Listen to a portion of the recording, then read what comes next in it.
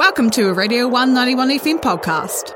A committee meeting in Parliament last month has prompted the government to consider putting a pay transparency regime in place. Employees will be able to compare their wages to other people working in their sector, with the hopes that they will be able to use this information to be paid fairly.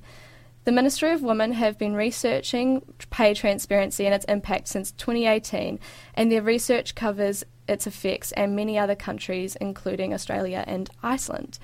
Last year, organisation Mind the Gap NZ provided a policy recommendation and course for change on ethnic and gender pay reporting for Aotearoa. Data published from Statistics NZ was used in the policy recommendation, showing that Māori employees were earning 82% of the average hourly Pākehā wage in 2017, and Pacifica employees 77%. The gender pay gap was 9.1% in the June 2021 quarter, and it has stayed for the past decade. And the gap between a European male employees and a Pacifica woman is 27%, and disabled people in Aotearoa also face a gap of 18%. We are joined live on the phone with Nina Santos from Mind the Gap. Hi Nina, how are you? Hi, I'm really good, thanks. Thanks for having me. Cool, thank you for joining. So I guess my first question is, what do you think of the pay transparency regime the government is considering? We're really, really excited. So Mind the Gap launched last year, and we've been actively campaigning for pay gap transparency. And I guess the way to put it is that pay gap reporting is it's a part of the whole pay transparency picture, a smaller piece of the elephant per se. So we were really stoked to see the select committee's recommendations as well as the announcement, which pretty much said that work has begun on a new pay transparency regime. So very stoked. We'll be watching the space closely. Cool. So Mind the Gap runs a voluntary pay registry. What has the uptake on that been like? It's been really good. So about 50 larger employers in New Zealand currently report their gender pay gap, and less than 10 report gaps for Māori and Pacifica. So while the uptake of the registry has been good, it's definitely not as good as it would be if there was legislation in place. And that's what we're really campaigning for pay gap reporting to be required of our larger employers and larger businesses, because we know that the simple act of pay gap reporting is effective in closing the gap. Exactly. And so what has research so far shown that, what are some of the drivers of the pay inequity? So the causes of the pay gaps are quite complex. So when you speak of pay gaps, it's quite different to equal pay and pay equity. So when you say equal pay, it refers to people being paid the exact same pay for the exact same roles. When you say pay equity, it refers to being paid the same for roles that require the same level of skills and energy. So in a way, pay gaps are caused by a combination of unequal pay and pay inequity, as well as a range of other factors, many of which are quote-unquote unexplained. So in New Zealand, only about 20% of the gap can be attributed to things like educational differences or differences in skills or experience. 80%, so the majority of the gap, is actually unexplained.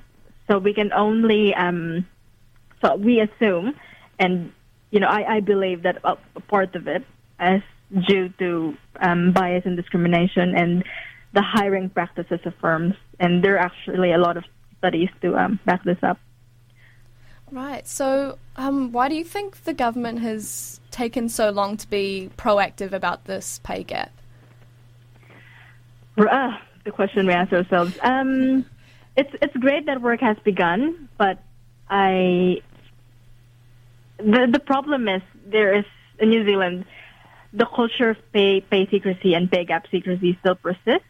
So the status quo means that it's better for a lot of our employers to keep their gaps and their data close to the chest, because in some instances it can be really big, right? But until you reveal the numbers, you actually run and measure the gaps, you won't know where to start addressing them.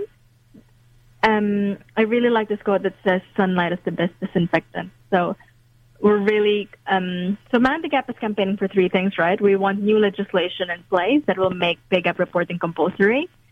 We also want businesses to take the lead on this issue by voluntarily signing up to our pay gap registry, which is now live. And we're asking the public to just ask their employers and businesses they encounter about their pay gaps, because we want to highlight this issue. Pay and pay gaps have long been taboo topics, and we really need to use our consumer power to bring it to the limelight. Right. I was going to ask you about Just Ask. Is that essentially just asking in the workforce? Yes. So Just Ask is another important part of our campaign. It's basically just that, just asking. It can be as simple as asking on social media or asking via email. You can ask your employer, hey, boss, what are our company's pay gaps? Have we registered to be part of Mind the Gap's pay gap registry? But understand that this topic can be quite hard to approach, especially due to the power imbalances in workplaces.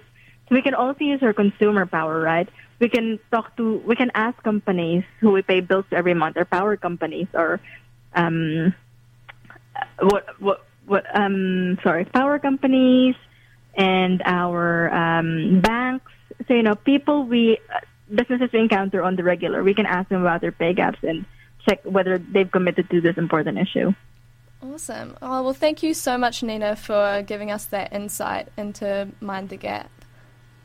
Yeah, I'd really encourage everyone to visit our website. Yeah. We have a lot of resources on how to start on the conversation. We have guides on how to ask. And I really want to point out that those with the power and privilege to ask in workplaces should be doing it on behalf of others who can't. So this can look like senior staff asking for junior staff, and pakihamen asking for colleagues of diverse cultures, because we really need to use our privilege to do something good. Exactly, and strengthen the community in that kind of way as well. Yeah.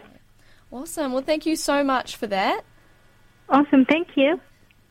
Thanks for listening to a Radio 191 FM podcast. There are heaps more at r1.co.nz.